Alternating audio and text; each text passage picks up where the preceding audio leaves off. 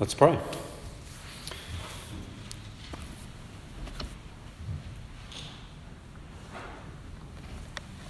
Speak to us now, Lord, and send your Spirit that he might minister to our hearts as we need it. We pray this in Jesus' name. Amen.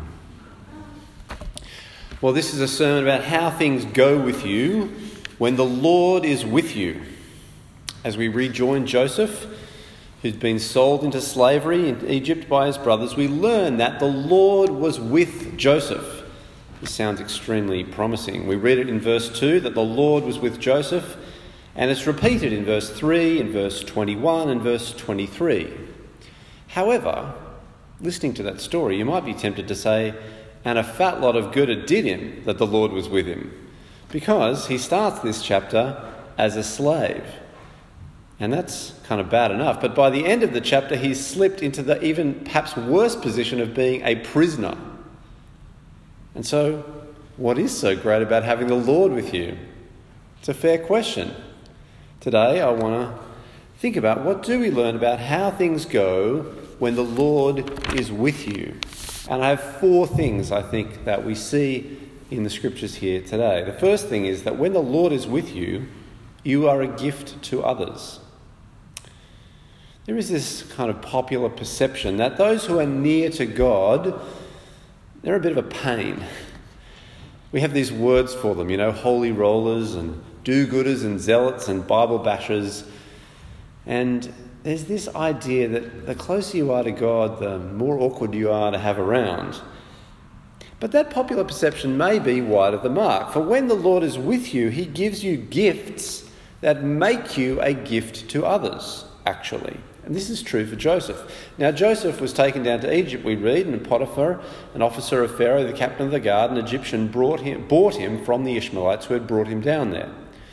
The Lord was with Joseph, and he became a successful man. Literally, he became a man of causing to prosper. He became a rainmaker, if you like. You know that term to describe someone who's a rainmaker, that wherever they tread, there the rain falls and the flowers and the crops spring up and everybody prospers. Joseph is like that. This is the gift that he brings. Where he goes, the rain comes, things go well, plants grow, they're sold for a good price and everyone does well. Potiphar took note of this. In verse 3 we read that his master saw that the Lord was with him and that the Lord caused all that he did to prosper in his hands. So Joseph found favour in his sight and attended him. He made him overseer of his house and put him in charge of all that he had.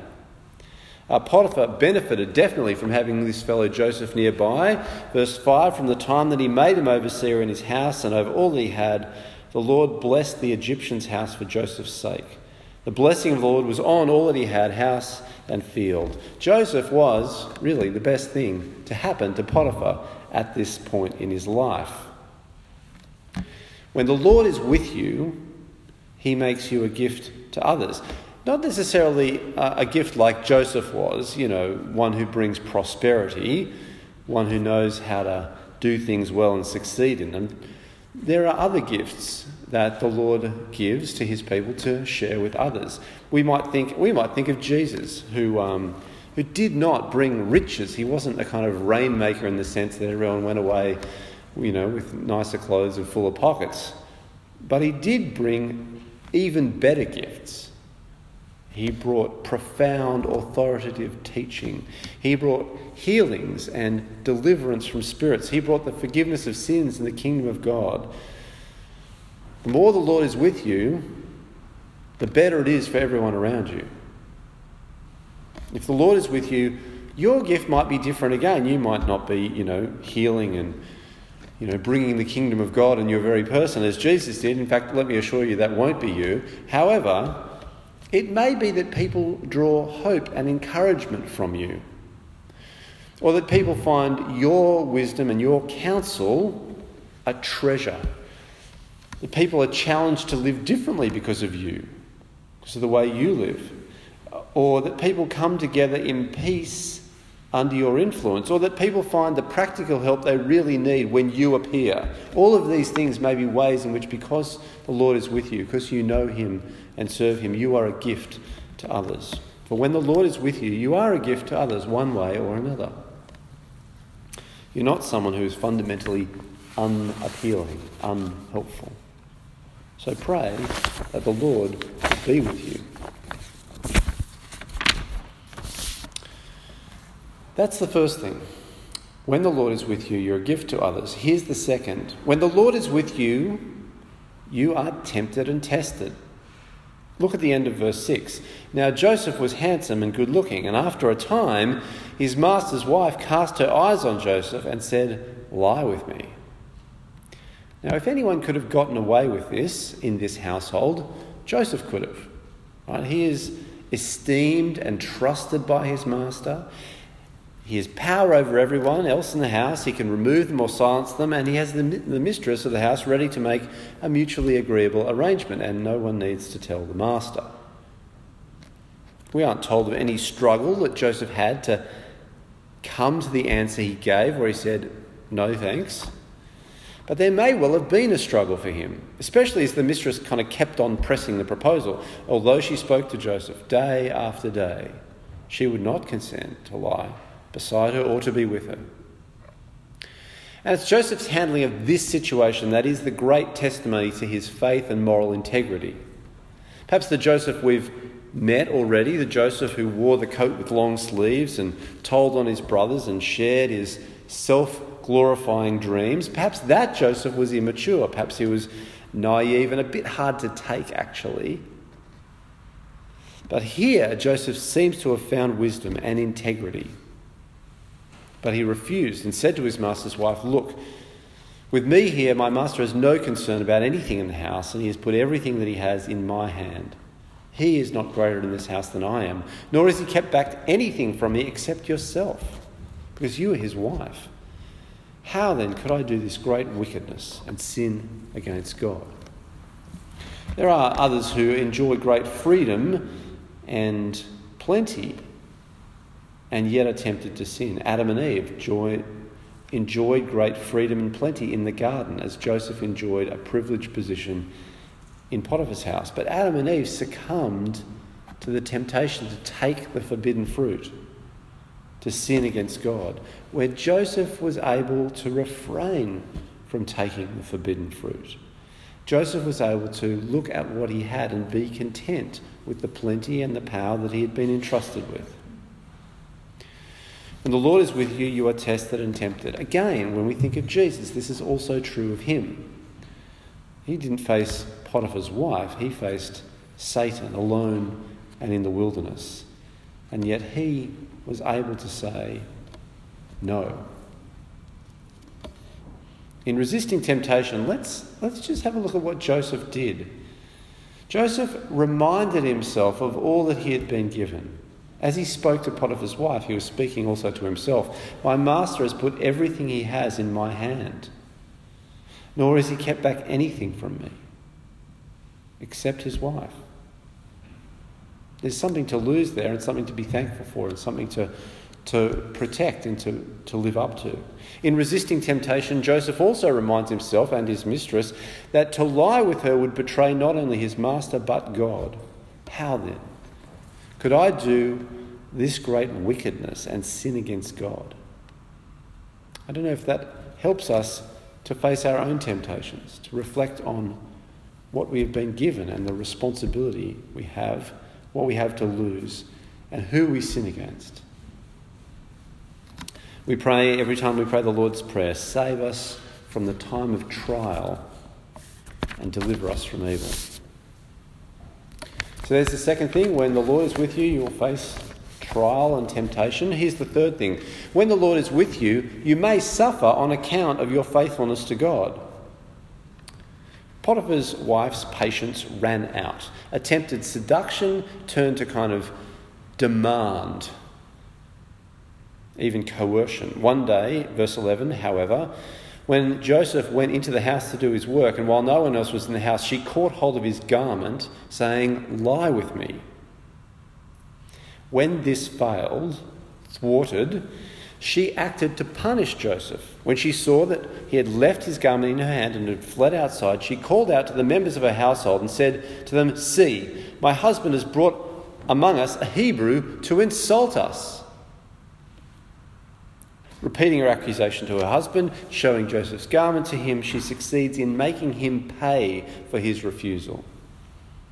Joseph's master took him and put him into the prison, the place where the king's prisoners were confined, and he remained there in prison. Now the Lord is with Joseph, we're explicitly told, and yet this happens to him. As if being sold into slavery by your brothers isn't bad enough, when you manage to scrape together something of a life, even that's torn apart. And you land up in an even worse place, the prison. And you land there exactly because you seek to live with integrity and uprightness. It doesn't seem very attractive or very right, and it's not. But again, think of Jesus.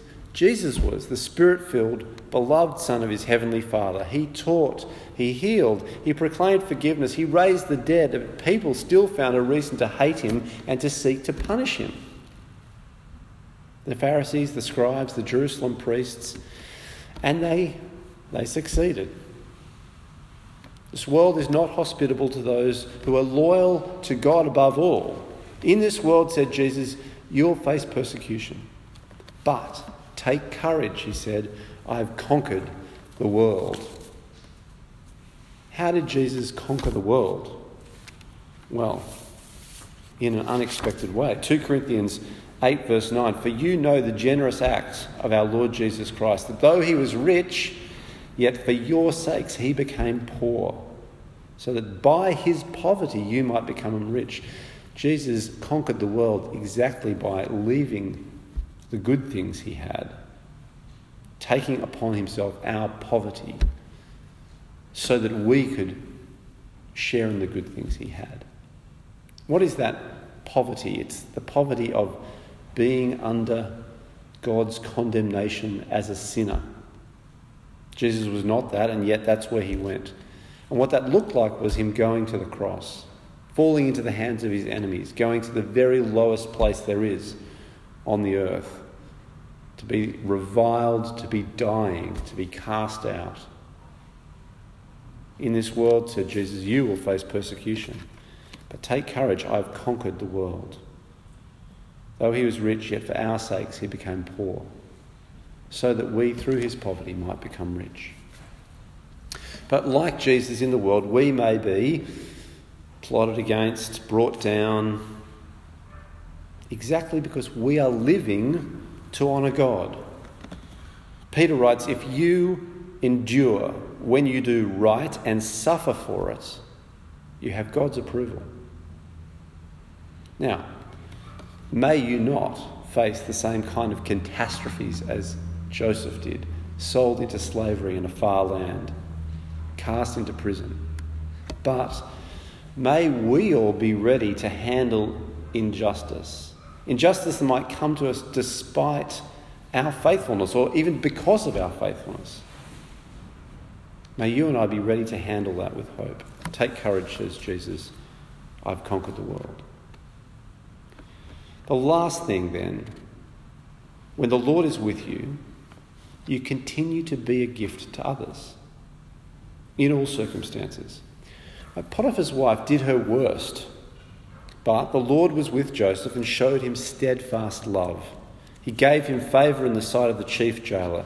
The chief jailer committed to Joseph's care all the prisoners who were in the prison, and whatever was done there, he was the one who did it. The chief jailer paid no heed to anything that was in Joseph's care, because the Lord was with him, and whatever he did, the Lord made it prosper. So Joseph's fall, this fall from being the overseer of Potiphar's house to being a prisoner, this was not a fall out of the love of God. That's not what was going on. Nor was it outside the purpose and plan of God, as we shall see. And nor did Joseph's gift of getting things to work and to succeed and pay off disappear. It was still active, and it still was a gift to others that was recognised and appreciated by all. If the Lord is with you, others can do their worst and they can succeed, and yet you will still be a gift to others and serving the purposes of God, and those purposes will tell in the end. So, when the Lord is with you, you're a gift to others, somehow or other. You'll be tempted and tested. Seek forgiveness whenever you fail. God forgives. You may suffer on account of your faithfulness to God, and despite that, you will continue to be a gift to others in all circumstances. In this, we follow in the footsteps of our Master and Lord Jesus Christ. I have a postscript to this sermon about sex, just to wake you up at the end. 2 comments. Firstly, the hidden rivers of sexual desire, they flow and they always threaten to burst their banks. Traditional societies establish all kinds of boundaries and expectations to prevent sexual chaos and keep sexual behaviour constructive and not destructive. And even so, even with these kind of boundaries in place, as this story and many others in the Bible show, that sexual desire breaks bounds. It's a turbulent river. Here, a powerful woman punished her slave because he thwarted her desire. The second comment is that our society is experimenting with a radical relaxation of those boundaries. Instead of strongly marking the difference between male and female, there are male and female worlds and spaces, and the overlap of those spaces is structured and everybody understands the rules and how it's supposed to work. We're going for a very blended world. Co-ed university colleges, mixed workforces, where everyone's meant to participate on an equal footing in a very gender-blind way. And perhaps even more importantly and fundamentally, instead of clear and agreed standards of honourable sexual behaviour to which we're all held, we have this world of freedom and choice and negotiation and, in the end, consent. And with that, the hope that people will be sufficiently respectful and sufficiently empowered to make this work better than the old way, to maybe make it work best of all. I don't know how you think that's going. I'm not hopeful that we are going to reach some kind of utopia where these problems go away. I think there may be things that are better, but there will also definitely be things that are worse in this radical relaxation of boundaries. Let me just end with the Apostle Paul's words to the churches on this, from 1 Thessalonians 4. For this is the will of God, your sanctification, that you abstain from fornication. Translated, that is, no sex outside of marriage. That each one of you know how to control your own body in holiness and honour. That no one wrong or exploit a brother or sister in this matter, because the Lord is an avenger in all these things. So, I don't know how you found that story of sexual desire breaking bounds, but if you have wronged another, or if you have been wronged in this way and you need to deal with that, can I encourage you to find a way to do that? It may mean trusting someone with that part of you. It will certainly mean bringing it before God. For those who are the wronged, God heals, God cleanses, God makes new. And for those who are the wrongdoers, God judges and God forgives. Let's pray.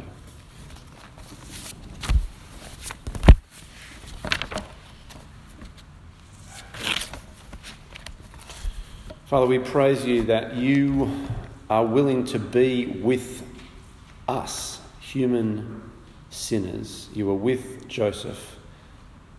Jesus came to live among us, and you and he are with us by his Spirit. And so, Lord, we pray that we would, as Joseph was, be a blessing and a gift to those around us, and they would have reason to value and to be thankful for us. We pray that when we are tempted and tested, that we might be able to resist temptation and escape without sin. We pray that we may be willing and ready to suffer on account of our faithfulness to God. And Lord, we do pray that you would help us to be a blessing to others, even when things go badly and wrong for us. Father, in this matter of sexual desire, we do pray for those of us who may have been wronged.